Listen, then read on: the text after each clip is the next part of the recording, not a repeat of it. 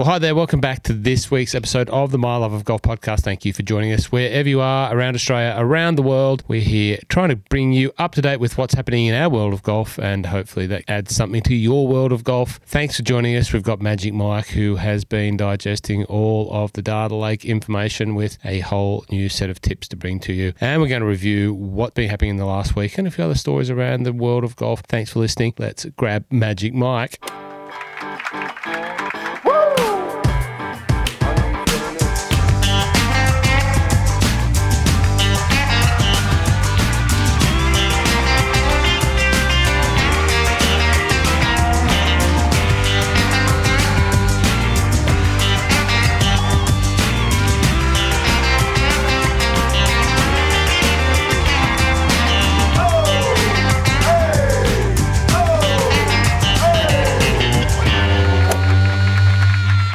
Magic Mike, welcome back to the My Love of Golf podcast. Thanks for joining us. Thanks for choosing to come back. And every week, I'm sure you sit back and go, "Am I going to do this again this week? Am I doing it? Am I actually doing this again?" How are you, mate? You well? I'm good. Yeah, thanks for having me on the podcast. On your podcast, I really appreciate it. I really appreciate you joining. No, it's technically your podcast now. So you're the man. As I said, I just press the buttons. You just press the button. How's your week in golf been? My week in golf. I played on Sunday, as we talked about last week. I played in the Mandalay Open Amateur and stroke event. A lot of very good golfers. Played with two really good golfers, Alex from what's the course over in Altona? I always forget. Karingal. He was very, very good golfer. And Alan from Heidelberg, both playing off. Shout out to two Big Al's. Big Alex. Yeah, it was Alex. I said to him on the first tee. I'm just going to call you Al all day and I won't get a name wrong. Both very good golfers. Both. I think they're off about 2 handicap. Sorry to interrupt. Naturally, you signed them up. To the tipping comp? And the podcast and, we talked about all things while we were looking for my golf balls and figuring out penalties. No, it was a long day. It wasn't a bad day. The weather was good, everything along those lines. I just played absolutely horrendously. I had a really, really poor double on one, which doesn't help when you're playing stroke, and sort of battled around a little bit. Probably was right around the number of where – I haven't even told you this yet. I was probably right around the number of where I thought I'd finish. Like in line, if you ranked everyone by handicap, I would have been bang on the number. And we got to the last, and we teed off 10, so we're on the 9th, and I've hit a bit of a push off the tee, which is fine. It was all safe. It was a nice, easy 120-metre shot into the green. It was actually a bit of an open shot from there, which is great. So we're waiting and waiting and waiting. We were waiting all day. The group in front was a little bit slower. Anyway, a bit tired, and I hit this ball, and I lit like it wasn't a pull. It was a flat hook. And I don't think I've ever hit a hook in my life. I don't. I hit slices. I hit hosels. Don't hit hooks. I was shocked. Not only was I shocked, I saw it bounce. So it must hit cart path and kept going. And I remember when we walked to the 10th to tee off, that's OB.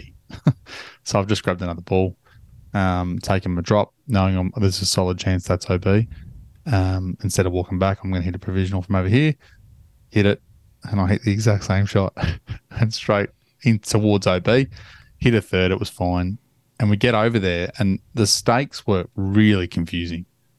It was like a Bermuda triangle, and my ball was in the middle. So I'm like, is this in or is this out? Because I'm facing the green, and there's no stakes between me and there, but there is a stake there and there's a stake there. And if I draw, that were kind of like in a V, but they could have, like, which way you were drawing the line between, I don't know. After a bit of us all trying to figure it out for a minute, we saw at the back of the card said basically the cart path is where OB starts, even though that's not where the stakes were. So I picked it up, went over to my ball, and I was well and truly over it by then, and wrote down a number 10 on the last. Dear. And then I just said to the boys going, "Oh, no, it wasn't that bad." I'm like, no. I hit 3 from over there. No, they didn't see me take the provisional drops. So yeah, I was laughing, and they were a bit shocked that I was laughing about it. Boys, I'm so far gone here, it doesn't matter. So my week in golf it was still good fun, and I'm going to do more of them. But yeah, I hope I don't play like that, because it'll be very annoying at some point. Well, Mike, I am all behind your pursuit of greatness on the Challenge Tour. Let's call it the Mike's Challenge Tour. But you're putting yourself up against some stiff competition playing in stroke events. It's very hard to play in a stroke event. Like, you don't get used to it. Like, you get used to playing stable for where you get the luxury of picking up and being able to forget about a potential 7 or 8. You just pick it up once you can't score and move on. It's sometimes hard to come back to stroke.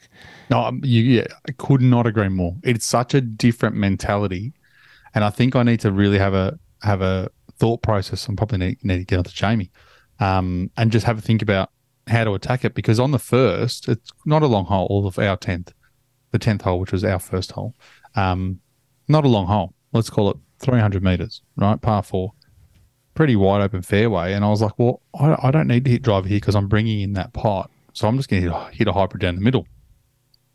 And I hit a hybrid, but I hit a really poor hybrid, and it didn't quite go to the distance I wanted to. So then I had a little bit more going in than I hoped for. I think I might have had a 9 instead of or maybe an 8 instead of a wedge, something like that. And I just shoved it slightly, and then that rolled into the rough. And I thought to myself, I should have just hit driver there and just smacked one down the middle. I probably would have had a half gap wedge, sand wedge flip onto the green and made my par and kept going. But again, I think I was a little bit more cautious because I'm playing stroke. If it was stable fed, I wouldn't have even thought about it. Would have just gone whack. Easy to say, hard to do, but nothing worse than starting a stroke round with a double. Like you're walking off that first green going, well, I'm only really playing 17 holes of golf today. I'm playing 17 holes of catch up. Well, for most people would know, I play off my GA's 9. So when you're giving up 2 on the first, you got a long day ahead of you to catch up. Made a birdie on one of the holes, had an eagle putt on that hole on the par 5, which was nice. There's a few good holes and just a few poor holes. So that was that. We might talk about my week in golf. There's been a couple of, the Pro-Am season is upon us, and we might talk about that in a bit. But we've got a few things to get through on the agenda. So we've got last week's results to cover off. We had the Amex. What else do we have? We had the DP World Tour. Ooh, what an exciting finish. And you're not usually up and about for a DP World Tour final stretch. That's usually my job. But you were up. So I fell asleep on the lounge, and you couldn't sleep because we'll get to that as well. Yeah. Asian Tour qualifying school wrapped up last week, and we've got 5 Aussies who have made the cards on the Asian Tour. So that's been a fairly sought after position to be on. If you can't get on Corn Ferry or PGA Tour, it seems to be the one that everyone's sort of chasing that doesn't have any status. So it was pretty hotly contested. I think it was like a 9-man playoff for the 35th position or whatever it was. And we had a couple of Aussies in that playoff, and a couple have just missed out. Demi Papadatos and a couple of others just missed out. So we'll go through that. Bit of live. Scuttle. That's not really the thing, but they've signed a TV deal that's caused a bit of furore in the States. A bit of backlash from the media set over there, and so we've got the Teepster. I actually got some money on the board. It's embarrassing. It's embarrassing to look at that 70th out of 100. It's good to see 100 and something people playing in our Teepster competition. Of course, in the Teepster program, if you are playing Teepster with us between now and the end of the month. You can go in the draw to win a bag. So you have like 1 in 100 and something chances to win the Titleist Players Stand bag worth about $400. Beautiful stuff. So get involved. It's great to see it growing. So it obviously means people are listening. Yeah. But sadly for me, it's if you've picked Jon Rahm and someone else, you've already almost a couple of $1 million ahead. So we'll go through that. And I think Aaron Badley. I picked Aaron Badley, and just based on his form the previous week, I thought he's going to get me some bank. $19,800. I don't know what happened to Bads at the end there. I wasn't really following it, but he clearly didn't put any pressure on Jon Rahm. No. Look, it was a funny tournament. I'm not a fan of this tournament. I shouldn't say I hate it. I don't hate it. Hate's a very strong word. But 3 courses. It's not great visually. Like I don't find it a tournament to sit down and watch. There's nobody there. That dormant Bermuda is, or whatever it is just, it's very dull colour. It's hard to keep track of because there's 3 courses going at once. It's only really worth watching that final round. And even then, I don't. The course is just so. I think the only thing people want to watch is whether these guys can hit, an 8-iron into the island green, which is behind me still in the background from my picture tonight. But Jon Rahm, for me, won the tournament in the third round. He played the stadium course on the Saturday, I think, and he shot 65, and no one was getting anything like that through the weeks. They were tearing up the Quinta and the other course, but they weren't doing too much damage there. So he got to the hardest course and had probably not his best round for the week, but it had a super round and sort of gapped the field. And then it was only a handful hanging on. Davis Thompson was probably one that hung on for a lot longer than many thought. Xander made a late charge. Taylor Montgomery, I'm going to talk about Taylor Montgomery when we get to the Teepster, because Taylor Montgomery is a guy that didn't stack up at all when you look at his stats.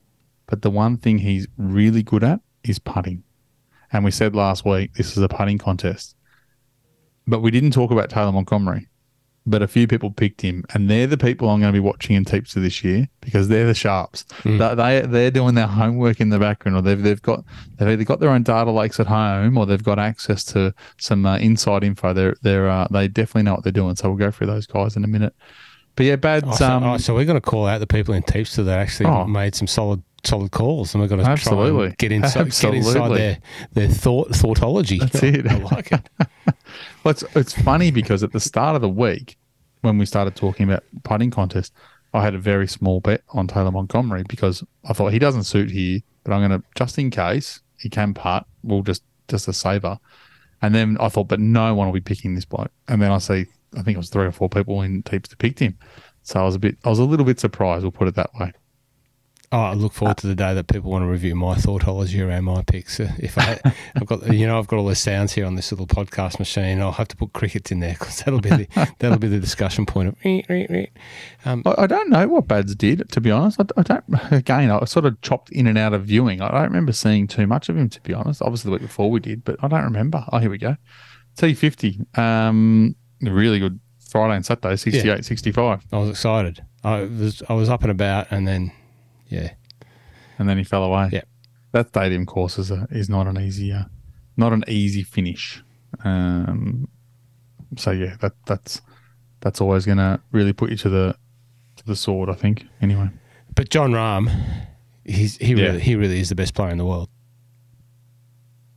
Yeah, he is. Rory's pretty good.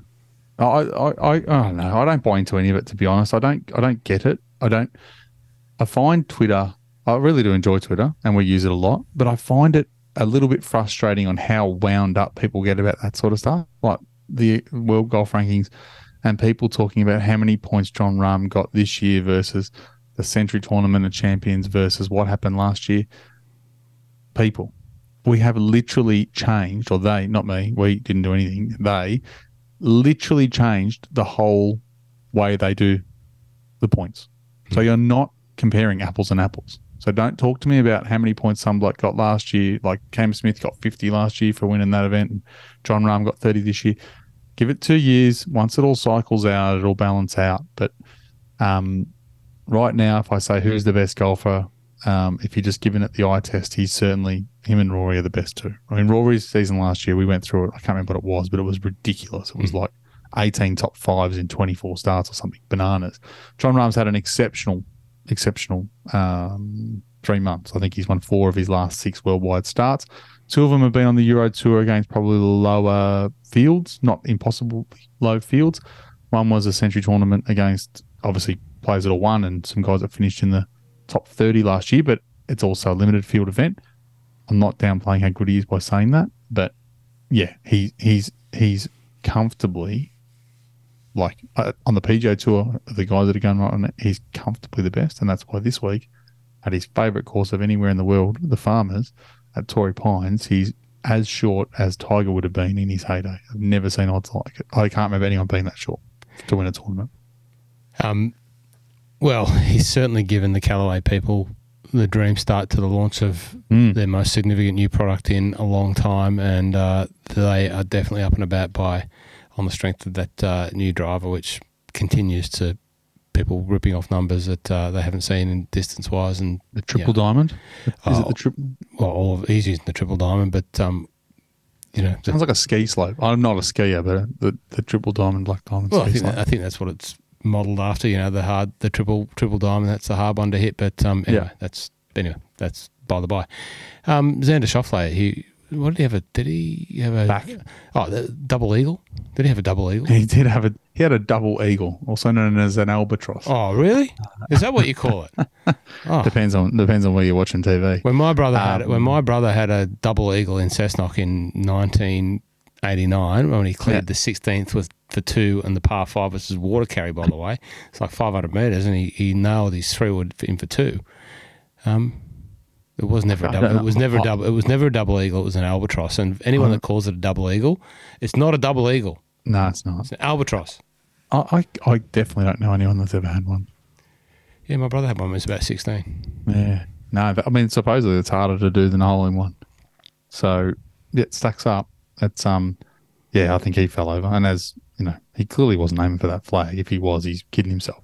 That was a green water carry, he hitting that sort of length club in and having to get it to sit down and stop with, 3 meters to play with.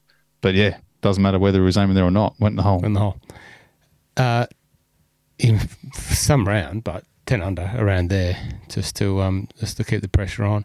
Any other results there? Eric Van Rooyen. I think the history would show that we've been a bit of a Eric Van Rooyen fan with the mustache and the jogger pants, the big South African. He wears pants very similar to those shorts Rocket wore at Barnbougle. Very similar length. Remember the shorts? Short longs. The short longs? Yeah. That's for you, Rocket. I know you're listening. If Rocket just cuffed those, he could lend them to Eric Van Rooyen. It's true. Oh, dear. Any other results? Strong performance from the South Africans. If we look past the American flags, Christian Bezuidenhout and Garrick Higo. Yep. But we don't see an Aussie flag until we get to Danny Lee. Oh, sorry, that's a Kiwi flag. That's a Kiwi. No, Harrison Endicott. That was a joke. Oh, Jason Day, then Harrison Endicott. So Harrison Endicott, obviously first year on the PGA Tour. He's playing He'll be pushing for these results because he'll factor in that rerouting, that reshuffling. Yeah, reshuffle. Yeah. No, I think again, I think we talked about it last week. South Africans, Aussies, they seem to do well on that West Coast. Good to see Harry Higgs playing good golf again. 62 on Saturday was good to see. He's had a few struggles with his mental game, so it's good to see him playing well again. And I think a few other guys probably just going around. I was actually surprised to see Justin Rose on telecast. He shot, might have been after the final round. And he was there on TV doing an interview, and I walked back into the room. I'm like, oh, Justin Rose is playing. Justin Rose. Does history, if we look back at last week's episode, would history show that I picked the top Scot? That's my 50-50 chance. Rusty Knox. I did pick Rusty Knox, didn't I? Pretty sure I went with Rusty Knox. I can't remember. It's still a 50-50 every week. Well, both Rusty and Marty made the cut, so good on you, Rusty Knox. That's good. Teepster. Last week we only had one person pick the winner. And this week, not surprising, with Jon Rahm being one of the favourites. There were three people picked it. I'm going to say the names: Tish, Tisch, Josh Beck, and Lee 1149. Now I can tell you who they are because I figured out a sneaky way to figure out the names. So Matt Tischler is one of the people that picked the winner. Lee 1149, better known as Chow C. Lee. And Josh Beck, I'm going to say his name is Josh Beck. Okay. They've picked the winner this week, which is very good. I did tell you I was going to out a few people that could be sharp tips to people. Well, shout out to those three guys who picked Jon Rahm. The names aren't familiar to me, so they're obviously listeners to the podcast. Welcome to the My Love of Golf family. Please reach out to us at any time. Reach out to Mike direct and jump into the Discord where you can get 24/7 access to Mike, like 3 a.m. in the morning. He'll probably answer it. I do regularly check it now, and I've started putting in the data lake every week pretty early, so people are having a look at that. Speaking of data lake, the 4 people to keep an eye on, and you might know these people, that I'm a little bit surprised picked Taylor Montgomery, Justin Bissica, Goffey, Sean D, and Trent P. So those 4 guys, I'll be keeping an eye on you because I'm a little bit concerned you know a lot about golf, which is not good if you're playing against us in Teepster. The overall, Trent P still sitting right at the top, who did pick the winner last week, and he's backed it up by picking Taylor Montgomery this week, 5th. So he's gone winner and then a bloke that nearly won out of absolutely nowhere. So he's sitting at 1.75 million. Lee, 11491517, so 1.5 million. Tish, 1.5, give or take. Josh Beck, 1.4. Caledonia rounding out the top 5 at 500K. Where are we? That's what you really want to know. Caledonia, he must be a Scotsman. There's a good Scottish name there, Caledonians.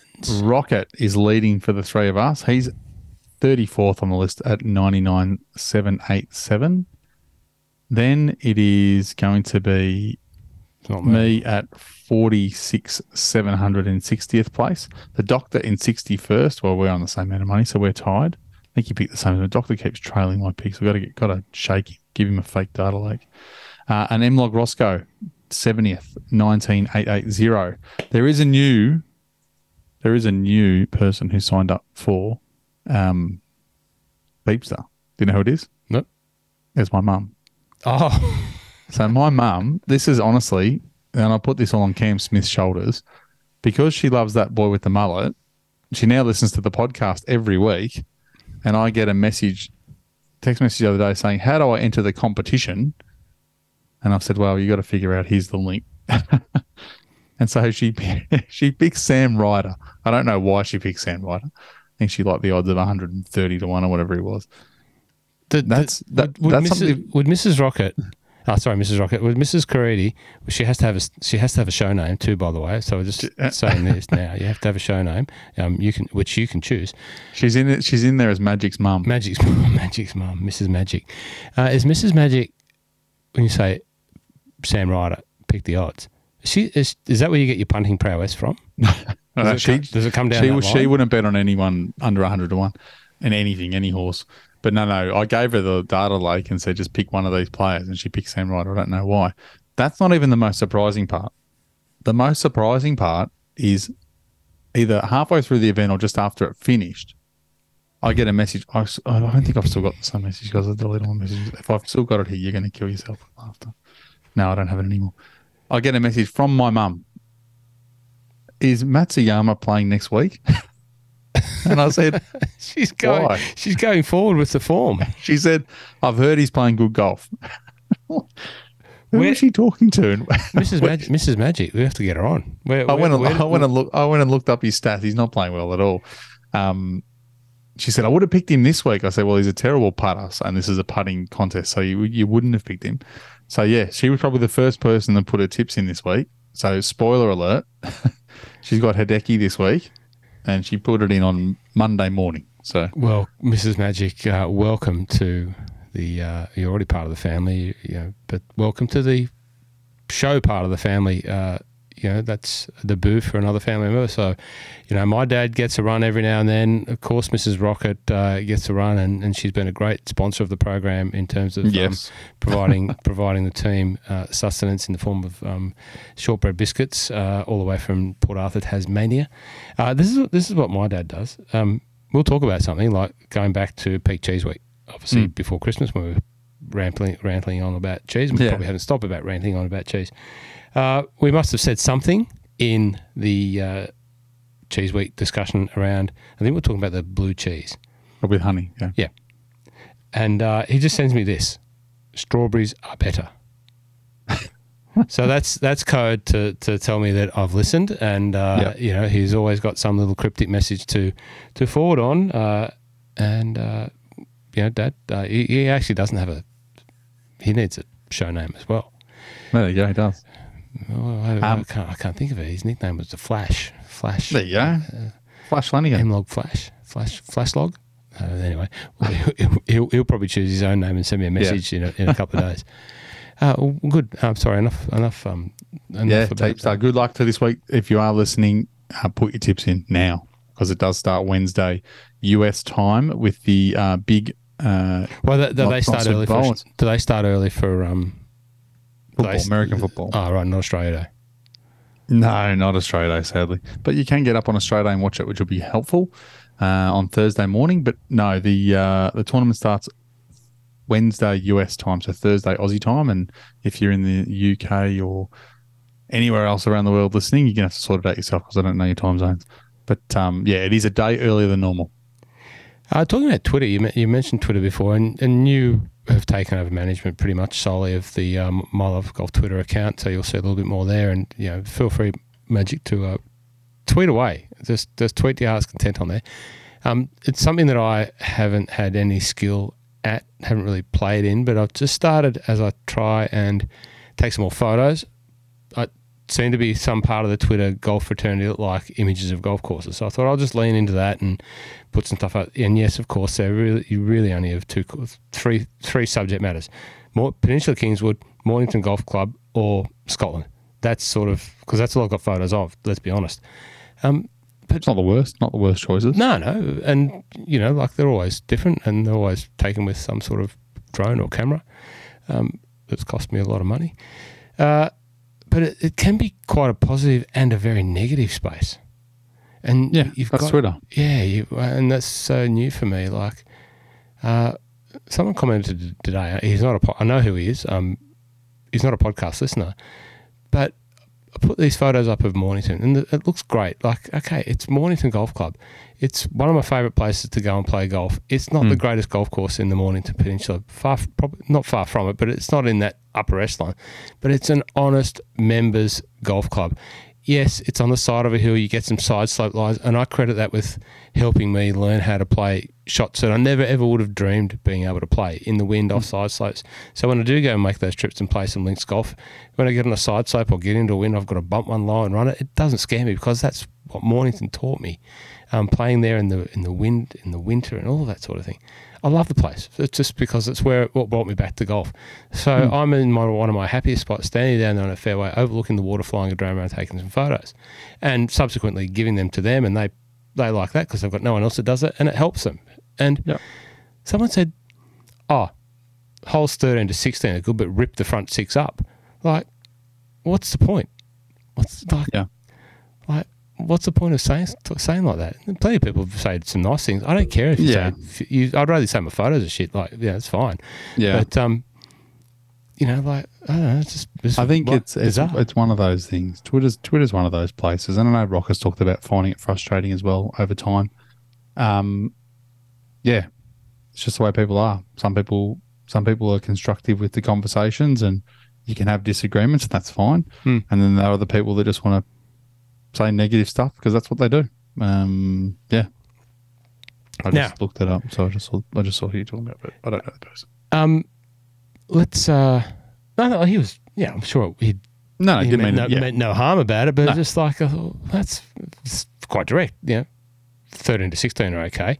Obviously hasn't played the new holes that 9 and 18 that have been redone by Darius Oliver, who's part of implementing the master plan. They've got a master plan down there, which they just, as they get some coffers in the bank, roll out another section of the master plan. The new 6-hole will come into play. It's been long awaited. It's taken a while to get it up to speed to play, but it's Darius Oliver designed. Darius, who was involved in Kate Wickham and all that sort of thing, does the Planet Golf books, is a local down there and gives his time very willingly. And so Darius is implementing that, made some great changes. They're doing stuff, and they've got water down there. They either had too much water because it's on clay, so it retains water in winter, but then in summer it'd be bone dry. They've tapped into the grey water outfall that goes about 5 k's away. They had to tap in and bring a water line through 5 k's almost of property to get almost endless water. Big massive projects and taking a lot of money, so they're just a club having a go. Anyway, Mornington Golf Club, you should get down there. And it's on my list. It's on my list. Next time I get invited to play Peninsula Kingswood, I'll go and play there as well. So you haven't played? Never played it.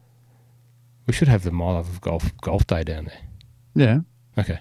I'll wait for my Masters-like invitation in the mail. I just want to say to one of our fellow podcast fraternity, the Tee It Up Golf Podcast guys, I need to give them a big shout out. Kieran, who we met at the Oz Open. I'd met and played golf with Kieran and Ryan Pappenhausen before. Very active in the podcast space, just very aggressive, not aggressive in a bad way. I mean that very active in getting great guests on and interviewing all the up-and-coming talent in Australian golf and some other people. Put a golf day on and raised about $5,000 for prostate cancer. Torquay Sands, was it? Yeah, and had all the big hitters of Geelong AFL. My guy Zach Toohey, who was like episode number 4 or 5 on the My Love of Golf podcast years ago, won the day with another guest of the My Love of Golf podcast, Sean Higgins.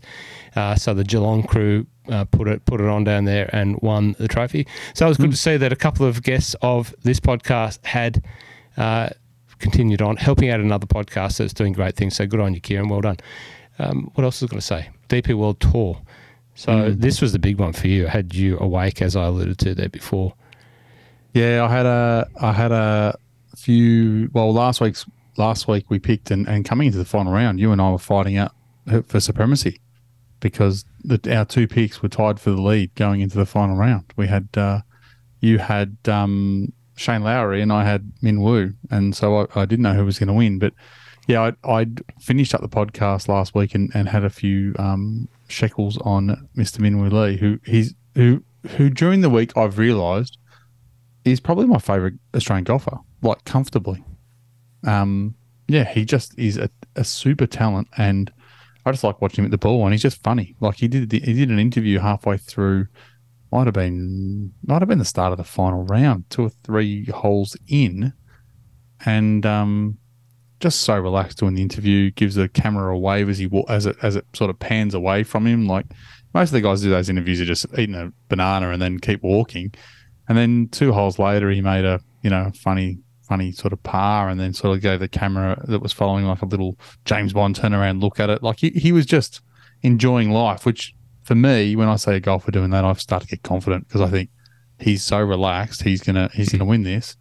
And I thought, I didn't count my chickens, but I was certainly ensuring they were still there. But it was a very exciting finish. Min Woo for the whole final round just could not make a putt. I don't know what his strokes gained putting were, but they would have been nowhere near what the leader had in Victor Perez, who was the opposite. Could not miss. I feel like in the final round, Min Woo probably lost a shot putting and Victor Perez probably picked up a shot. So it was a 2-shot difference between the two of them, and Min Woo lost by 1. The turning point, as we talked about, and everyone's probably seen the highlights of the 17th hole. Min Woo was 1 back, 17th hole. He's playing the group behind Victor Perez. Victor Perez hit his tee shot into the bunker. For me, I thought he was going to struggle to make par from there. It wasn't going to be an easy shot out. I clearly don't know anything because not only did he get out quite comfortably, he hit it past the flag with some fizz and sucked the ball back into the hole for a birdie. So, yes, I was correct. It was going to struggle to make par because he made better than par, which really put the screws on Min Woo because it meant he had a 2-shot gap. Min Woo made a pretty poor par putt on the same hole and made bogey. Went down to... So that's when I got the 2 shots. Went down to the 18th hole. No, it was 3 shots in. Perez hit a poor tee shot. Scrambled to make his bogey on the last. Min Woo needed an eagle for the playoff. Somehow had a chip at it and missed by a couple of inches and tapped in his birdie to lose by 1. So it was good to see Victor Perez win. Clearly a guy who's really trying to ensure that he's on the right up cup team. He's playing some good golf, and he was out for blood the whole day. You've never seen a bloke. He looked like a guy who was just really like all charged up to get the win. And when he knocked that hold out bunker shot on 17, he did extremely well to get his tee shot off on 18 because his adrenaline would have been through the roof. Fortune favouring the brave. We did call out Victor Perez last week when we talked about the possibles, and I think we called him Scotland's very own Victor Perez. Yeah, of course, he's a Frenchman, but he lives in Dundee, which is still. I'm not sure if he's got a girl in partner in Dundee or whatever. I'm not sure. I need to check that out. But interesting destination for someone to live in outside of France. What's the weather like there? Like, give us an idea. Don't get me wrong. I get that this guy plays golf for a living, but let's just say he's got a mate that lives next door to him back in Dundee. Is his mate playing golf? How often is he getting to play golf? If you're teeing me up to have a Scotland weather bashing session, it's not. No. You could tell me it snows there. I wouldn't have the faintest. Well, of course, it snows there. There you go. I've got no idea.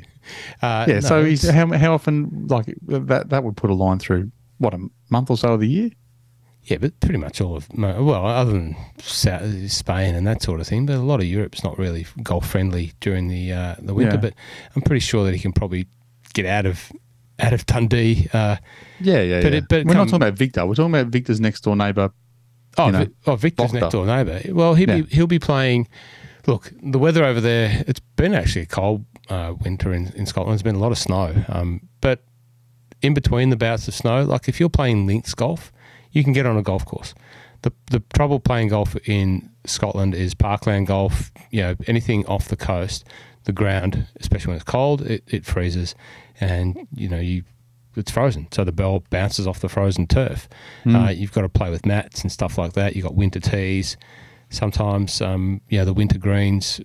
It's like a hole in the fairway type thing. But if you're playing links, you're playing at North Berwick, you're playing all year round off grass, so you don't play off mats there. So it's a little bit like here, it's a bit dry near the coast.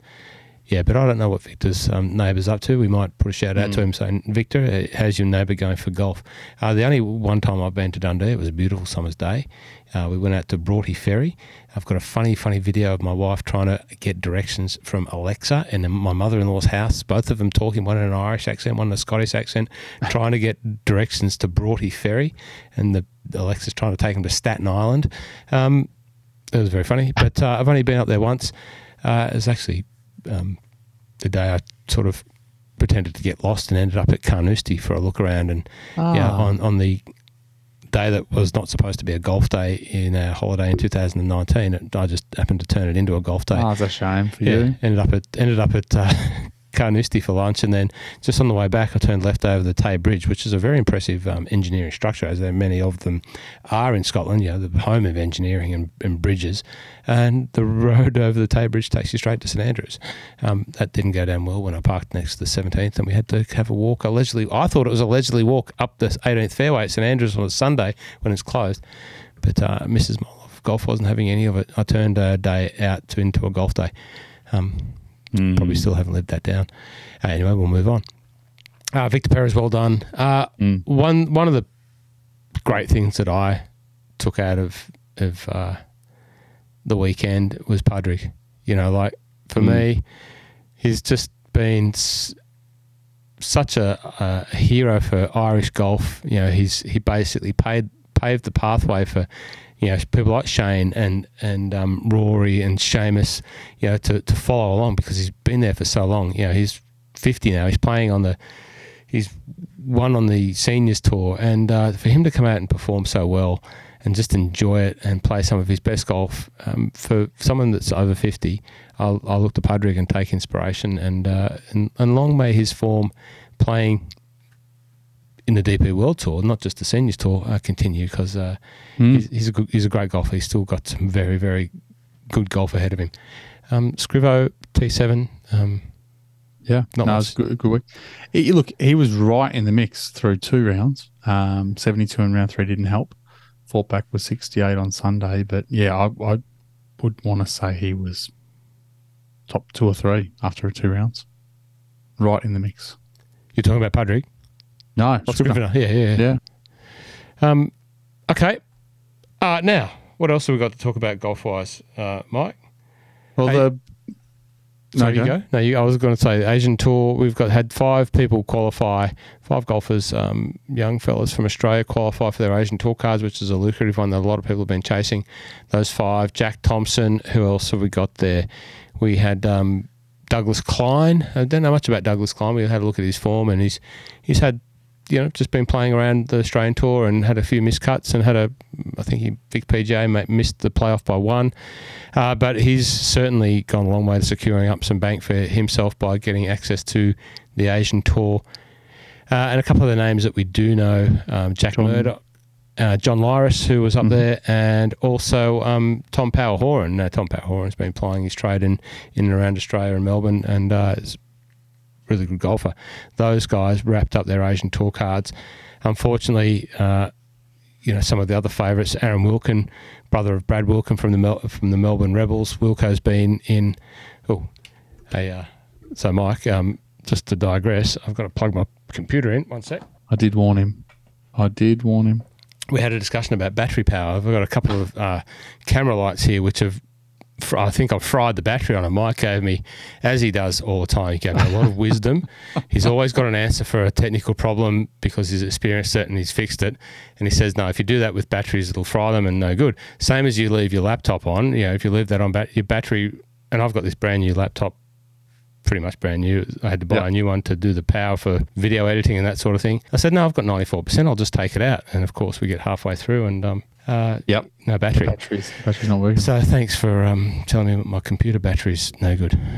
What was I talking about? Aaron Wilkin, brother of Brad Wilkin, Melbourne Rebels. Aaron Wilkin's a great guy. I had him in the store, but just missed out on the playoff by one, as did Dimi Papadakis, Daniel Iramia, and Dylan Perry from the Hunter Valley, and our other boy, Louis James Doblar, also missed out, which is disappointing to see. But those guys have got a lot of golf ahead of them. Louis gets a start. Not next week, but next week. Next week in the Saudi Invitational. Yeah, wow. Got an invitation to the Invitational. This week on the DP World Tour, what do we got? Got the big one. Well, one of the big ones. Herbie won a couple of years back, the Dubai Desert Classic. Yep. There's a pretty good field. Just from the top of the pops, you got Rory, Tyrrell. A very good video this week from the DP World Tour. I could say that every week, but this week was a ripper again. Was it Golfing Jesus, Tommy Fleetwood? He's also playing. Shane Lowry, Minwoo again. Our boy Adrian Morong, Bobby Mack, Victor Perez is back again. Franny Molinari, Lucas Herbert, Thomas Peters, Abe Answers there, Jordan Smith, Nicola Højgaard. Paddy Harrington's back. It's starting to step up. You can see the guys are coming out of the winter hibernation from their Christmas breaks, and they're all starting to get back into it. Is Cam Smith not playing? Could he have played if he wanted to? Great question. He'd get a pass. There'd be a pass. He would have got in on his world ranking if he wanted to play. Yeah, I'd say Cam is just probably fishing and enjoying life, and then he'll be back for the first live event in. Where is the first live event? I should know this. We just talked about the calendar. He'll be playing in Saudi next week, won't he? Saudi. Sorry, he will. Yep. He'll be playing. Oh, yeah. He was on the list. Yeah, correct. Yep. All right. Who are we picking this week? I'm just gonna go Rory. Yeah. Well, you can't go wrong with picking Rory. Maybe Rory's gonna have fire in the belly after everyone started talking about his mate Jon Rahm. Part of me wants to go with Minwoo again, just because he's going to be a favourite pick of mine a lot this year.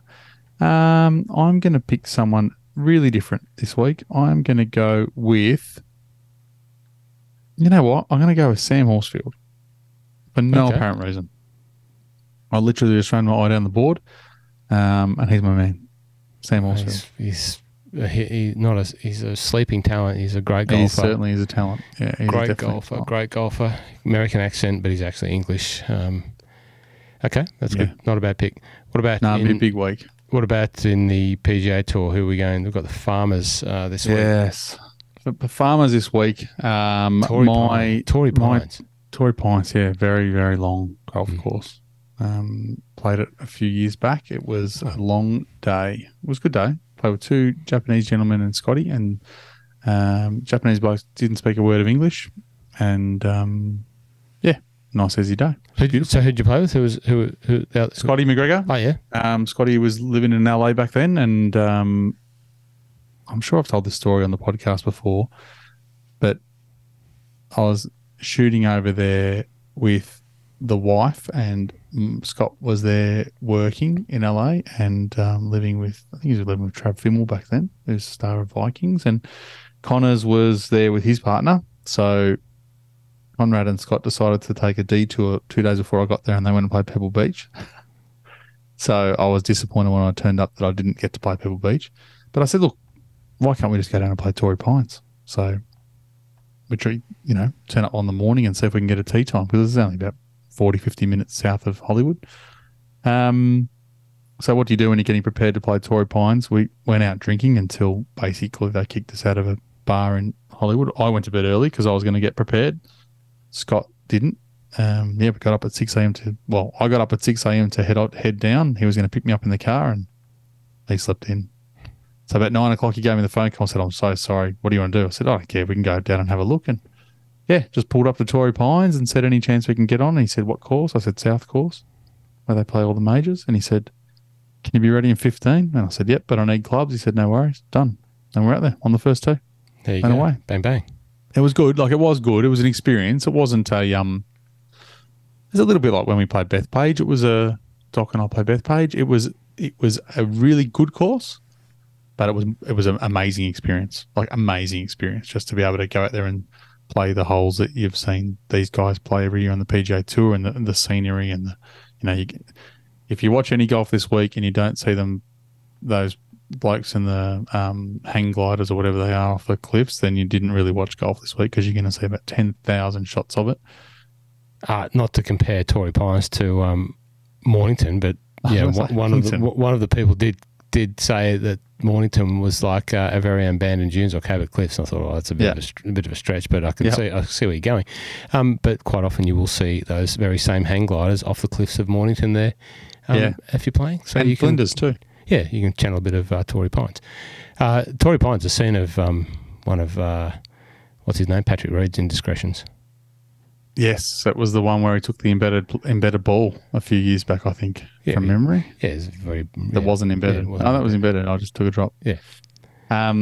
Big week, sort of one of the bigger tournaments. Pebble next week keeps stepping up before they head, into the Genesis at Riv. 2 courses this week, so don't forget if you are looking at having any sort of investment on it. My advice is right now it looks like it's going to be worse weather on Thursday than it is Wednesday. Windier anyway, quite benign on Wednesday. The North course is historically the easier of the 2 courses. So for me, when I look at it, I sit there and say, well, I want a guy who's playing the South course on the easy day, the Wednesday, when it's going to be the easier to play, and then the tough day, I want it the easy course. So I've basically had a look at all the guys that are starting on the South. Jon Rahm starts on the South. Shock horror. Not only is he the best player playing in the tournament by a long way, he's the favourite at a price you would have got on Tiger Woods in his prime. And he's starting on the best course, in my opinion, for what you're going to see for someone who needs to play well this week. So, question for me: where does Sahith Theegala? Where's he? Is he on the South? Oh yeah, on the. No, I don't know. I'd need to go look him up. Okay, I'll find out for you. It's a Sahith Theegala is not a bad bet. I don't know what his distance is like. Distance is going to be one of those keys this week. It's a really long course. Yes, you need to putt. Tee to green is really important when it comes to how you're hitting the ball, how you're going to score, whether you're hitting the ball well, tee to green in the middle. Jon Rahm's easily the top of the pops on the data lake. And then after that, it's wild. Like this week's data lake, when the names came up, I was a bit shocked. Guys like Kevin Yu and Cody Gribble and Josh Bramlett and, Ricky Fowler filtering to the top made me shake my head a little bit that maybe I pressed some wrong numbers. But Jon Rahm's on top, so it probably isn't. The other guys are like Cam Davis, maybe Gary Woodland, Siwoo Kim, Sungjae Im. I'm picking Sungjae Im this week for my one and done. He stacks up pretty well, probably about number 17 on the lake, but he's had reasonable form here, reasonable form coming in. Pretty happy with him. I'm trying to find. Well, you can tell me something while I try and look up. Yeah, okay. Your board. What I can tell you is when I roll down my list of entrants there, that I roll straight past Smotherman. I'm never tipping Smotherman again in the history of. When you say something like that, I'm going to have $1 on him this week because he'll probably win at 1,000 to 1. Smotherman, I tipped Smotherman once, and he just let me down. So he was done. I haven't actually picked anyone on it. I need to look at the data lake. First. Did you want to say Theegala? Is he playing? Yes. I'm a big. I've thrown you the challenge to get Sahith. I haven't messaged him yet. I will have to message him. I don't know where he comes up. I can't find him. Yeah, no, he's playing. Aussies wise, we've got Cam Davis, Jason Day, Harrison Endicott, and Cam Percy, and Jason and badsbut.com. So Cam Percy and bads.com ring up for the older guard of Australian golf, somewhere in the middle, Jason Day, and then Harrison Endicott, the new guard, and Cam Davis, of course. 2 best shots I've ever seen on the Peninsula Kingswood. 17th hole driver off the deck to about 6 feet to a tuck pin. I'll tell you about the 17th hole in a second. I'm going to say Sahith is not stacking up well in the data lake because he's not a long hitter. So he's ranked 106 this year in driving distance, which is not a stat I love. We've talked about before. But his strokes gained off the tee. So when you take into account how far does he hit it and how straight does he hit it, sort of figure out the number. He's 164th, which is not great. And he's 198th in strokes gained approach from 250 to 275 yards. This course massively over-indexes on shots like that. Okay, well, I won't be tipping Sahith Thagala, but there's no wrong answer. You just never know. My challenge to you is to still get him on the podcast. But we do start our own little punters club between the 4 of us this week. That's marketing, yourself, myself, and Rocket. So it's the doctor's bet this week. Marketing's up this week, yeah. I don't know who he's going to take. So maybe he'll take Sahith. Maybe he'll have to get onto Sahith as well because Sahith's going to be one of the stars of the new Netflix show. So if we're going to get onto him, we'd want to do it before that comes out because he'll be even more popular. Well, get onto him. Yeah, get on it, yeah. Okay. Well, the doctor's betting for our $5 weekly bet that we're going to try and pay for the next Barnbougle or Cape Wickham or whatever trip. If we can win something, just to keep it interesting, rather than me just sitting here saying I'm not tipping Smotherman. Okay. So winner. Yeah, I'm going to take Sanjay. Look, I think if Jon Rahm turns up here like he did last week, he'll be. I know this just sounds so stupid to say. He'll be hard to beat. He's a $4.50 favourite. He'll be hard to beat, but it's his favourite place on earth. I think he proposed to his wife here. He won his major here. Like this is his world. It's like you turning up at Peninsula Kingswood. He just knows it. He feels comfortable there. He's playing exceptional golf. He'll be very hard to beat. It won't be a week for me that I'll be going bananas investing in because I'm not betting on Jon Rahm at $4.50 and I'm not just on losing money on other guys. So we just little bets here and there. Well, what a great introduction to turning up to Peninsula Kingswood, which I did yesterday. Played in the Peninsula Kingswood, just to round out the show, the Peninsula Kingswood Foundation Pro-Am. Peninsula Kingswood Foundation Pro-Am is put on by Marcus Fraser. So obviously Fraser hosts that. He was, up until recently, the director of coaching down there and wanted to show a handful of his professional cohort mates, men and women, and show off the course. So he invited them down and they had a Pro-Am yesterday. It raised many thousands of dollars for the foundation. Basically supports some of the community schools around the Peninsula area. So, if you don't know where Peninsula is located, obviously it's a nice golf course with people with access to that sort of membership. I've just been there for 12, 15 years, so it's just a legacy of joining when I was a kid. But it's a pretty sought-after destination now, as you know.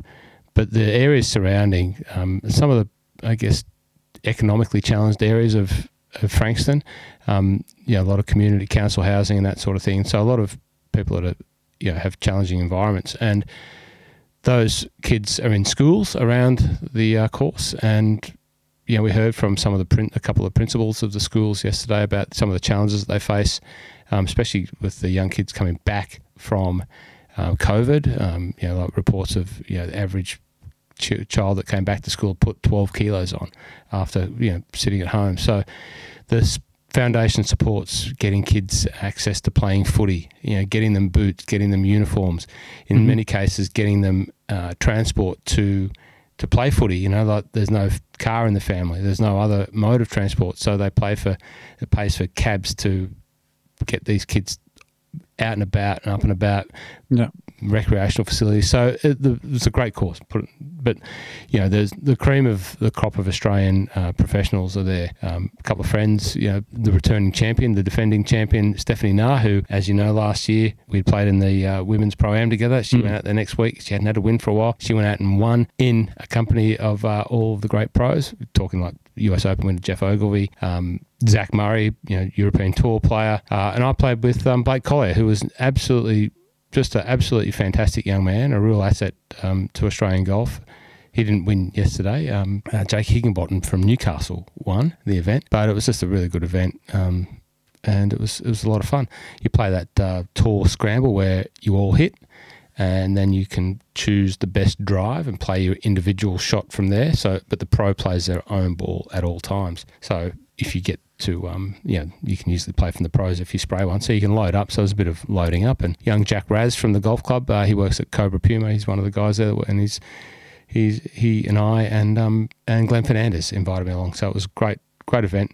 But I do want to play something for you, Mike, because one of the pro guests there, and I'm not sure if this is going to work. I've tried to get connect the Bluetooth to the podcast system here. I will play it because I know this is a topic that's near and dear to your heart, and that is the performance of Peninsula Kingswood we're not talking Australian top 100s, we're talking global top 100s. So here's a forecast from our very own Mark Allen. Now, if this doesn't connect and can't hear it, I'll have to praise you what Mark Allen said, because Marcus Fraser put him on the spot. Let's see if I can play this right now. Pebble Beach, I know you've got it. Now, Marion, you're starting to get clear, we're getting close. Marion's a ripper, Royal Dornock's a ripper, Muirfield is the best links course I've ever seen. So, if we're being honest, and let's face it, you're not going to get it anytime soon, but in 20, 25 years when people wake up, it's going to sit snugly in the second 10 in the whole world, is what I think. There you go. So that's Mark Allen, who was put on the spot by Fraser and was asked, Marco, you've played all these courses all around the world. What do you reckon? Where does this place sit? And he basically said, it's going to sit within somewhere in the top 20 globally within a fairly near period of time. Interestingly, had a lot of questions from course raters from global golf magazines like the golf.com rating panel, who are about to publish a Asia Pacific top 100. So they're all scrambling to get down and play. So it's going to be interesting to see where PK North Course is rated. But I just thought I'd let you in on a little bit of an insight. I'm not sure if Marco would appreciate me sharing that audio, but anyway, I did. So anyway, I thought you'd appreciate that, Mike. It's a lovely course. I mean, I don't remember playing there very recently. I don't get invited to often. So no, it is. They're both very lovely courses, and you have been very kind to take me out from there. I think that the honest answer as someone who's been there, played South twice and North once, I'd heard what most people heard, and this is an unbiased view, was that, the South was really, really good, but the North was exceptional. And when you go to something and you think, oh yeah, I heard this was really good, but unless it's really, really good, I'm probably going to be deflated. The North was everything I'd heard. It was a really, really, really nice course, immaculately kept. It was thoroughly enjoyable. I don't know world standard rankings and stuff. I don't know. To be honest, I don't. Anyway, I've already been jibed about turning it into a PK. It's like cheese, we've turned it into the cheese and PK podcast. Of course, not paid. But I want to highlight a story also, probably more importantly, because it's a unbelievable story of the Latrobe Golf Club. Now, the Latrobe Golf Club on Friday, Saturday and Sunday hosted the WPGA event, the Drummond Golf Melbourne, no, not Drummond Golf Melbourne as in where I am, but the Drummond Golf Melbourne as an entire city, Invitational. And so it's a women's tour event. Some of the wonderful women golf pros, Karis Davison, Kelsey Bennett, Cassie Porter, they're the two girls that fought it out at the end there in a playoff to win. I think Cassie Porter won. It was hosted at Latrobe. I played in the Pro-Am on Friday with a couple of the women clients from Drummond Golf Melbourne, but we were entertained by Steph Bunky, who I've known Steph for 4 or 5 years, and Steph is a wonderful player. She probably, needs a bit of luck and a bit of a breakthrough, to get to where she wants to be. Obviously, she's a wonderful player, but jeepers weepers, her length is prodigious off the tee. She hits the golf ball like I've never seen anyone hit it, and she's just such a great golfer, and I wish her all the luck and success. But the real story there was how Latrobe reclaimed their golf course. In November, Mike, I don't have to remind you what the floods were like, because you lived and breathed at all 12 feet of water that nearly took out your house, let alone your neighbour's house. But that golf course was flooded not once but twice. As it started to recede, there was another bout of rain, and the flooding just consumed even more of the golf course. 70 to 80 trees were taken out. They lost every blade of grass on the golf course in terms of fairways, in terms of playing surface. A number of the greens, the water got into the drainage system that sit under the greens and in the bunkers, and basically sucked out the inside of the bunker construction and sunk the bunkers. They basically had no golf course. Dead fish, dead animals, all strung across the course when the water went away. They had to spend not short of $1 million just buying turf. They made the decision to buy 52 double semi trailers with rolls of couch fairway to relay every fairway. So like 60 hectares of couch turf at almost $900,000.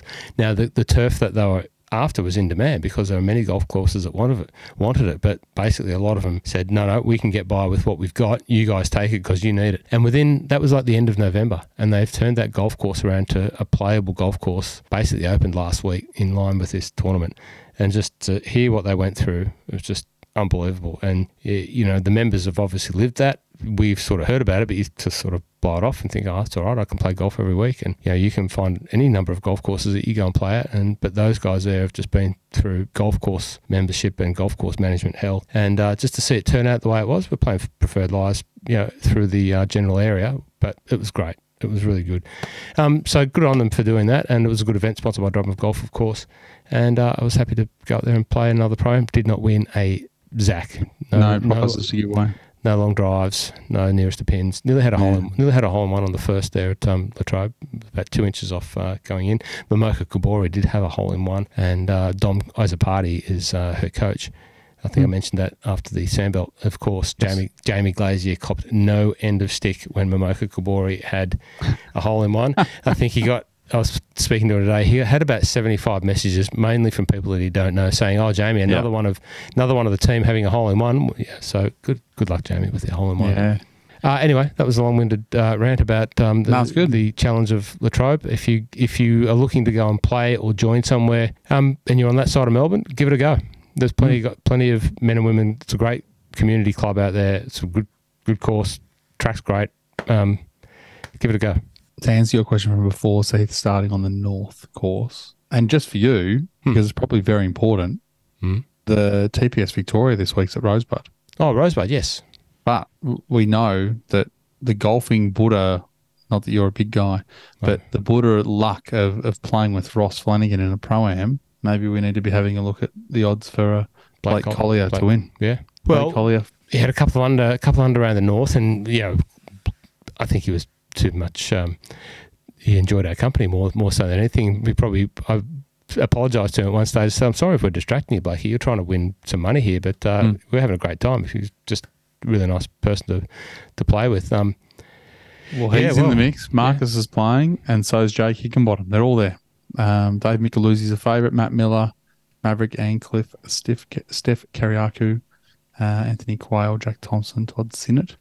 Mm-hmm. Todd Sinnott's playing there, and then he's playing Saudi the week after. Is that right? Could be. Don't know. Yeah, right. There you go. So it's a good little field. I actually might try and get down there this week and have a squeeze. Well, it's in great condition. Did I mention I played Rosebud last week? You told me or you talked about it. Yeah. Okay. Well, they had 75. Had 2 doubles on the back 9, shot 4 over. Yeah. Sounds terrible. No, but it's a great course. Really is good. You can see the tweaks that Mike Cocking and the team have made around there. They haven't over stylised it, but the course was great. Fairways are great. Greens, they'll be firmed up. What amazed me at Peninsula Kingswood on Monday, and I hadn't really been there over Christmas really at all. Been there at the Sandbelt Invitational, which seems like a few days ago, but it's like a month away. Obviously, it was a wet day, but the way that they firmed the greens up, the greens were running at like 13 yesterday, and it was... the greens at Vic for the Australian Open had to be kept a little slower. And they were rolling beautifully, but these greens yesterday were rolling unbelievably, and I never putted on greens so fast in a long time. Yeah, it's good, enjoyable. Get down to the TPS at Rosebud. You'll enjoy it. It's free entry. Just rock in. That's it. Let me know if you're going down, Mike. I might chum you down. I think I'm working Saturday, so it might be Sunday. But no, I'm not working Saturday. I'm working Sunday. Not sure what it'll be. I'll have to figure it out with Mrs. Magic Mike, and also, being the long weekend, it'll be nice and busy down there. Yeah, just 10 minutes for you. It's an hour and a half for me, so I've got a debate. Fair enough. All right, are we done? We're done. We can talk about, the only other thing that's on the list was, Liv launched their calendar. We can talk about that either next week. It's nothing's going to change between now and next week. Well, they've launched their calendar and they've got this TV deal. I'm sure there's going to be further stuff to talk about in the weeks coming. A lot of talk in and around the golfing body of Melbourne who come in and visit me. Are you going to live? Can't wait to get across there. A lot of people have bought tickets and are planning to go across there, which it's sold out straight away. Yeah. I don't think our plans of going across there and playing golf are going to happen either. But anyway, we'll talk about that. I didn't buy a ticket, so the only way I'm getting there is on a hope and a prayer. And to be honest, I'm not meaning this is not an anti-live show. But no, I obviously went up and did the PGA and I did the Aussie Open. We've got the Vic Open coming up. There'll be other bits and pieces. Do I have time to I got a full-time job, so I'm shooting off to Adelaide to watch an event. I'm not sure if I can do it, but anyway, good luck to the people that are keen to get there. I hope they enjoy it. It would be something different. Look, your preparation, by the way, starts now. You know what I'm talking about, don't you? No. Your preparation for your Pro-Am, My Life of Golf Pro-Am representation debut. The only thing we need to do is just continue. If I keep playing like I am now, we're set, because I'll be off 20 handicap in 3 weeks. We'll be flying. Oh, you don't want any double crossy wipes down there at 13th Beach. No, it'll what are we? Stableford combined, Stableford or Best Ball or something. No, they play that tour scramble. So like we played on the last 2 days, you all hit off the tee, and then you play from the best shot, either the pros or the amateurs, and then you play your own ball from there. It's shamble. Is that what they call it? No, I call it tour scramble. Tour scramble. Okay, I thought they call it Jensims, Greensims. Jensims. That's it. Right. Yeah. Anyway, Too many phrases. More on Mike's My Love of Golf Pro-Am debut in the coming episodes. It'll be in a couple of weeks' time. But Mike's been elevated. He's been elevated to the elevated event. I've literally taken a day off work for it. Yeah, put in for the day off. Yeah, me too. Yeah. All right. Thanks for joining us on the My Love of Golf podcast. As always, any feedback we appreciate. Any feedback we welcome. And all of your support we do appreciate. And thanks for listening. And if you want to contact either of us, but more so Mike, because he's the brain power of the podcast, feel free to reach out to him directly on Instagram, or more importantly on the Discord. It's a growing little community of the My Love of Golf fans over there, and there's a few great chats, a few great threads. Jump into the Discord if you've listened this far. We appreciate you, love you, thank you very much. We'll see you next week.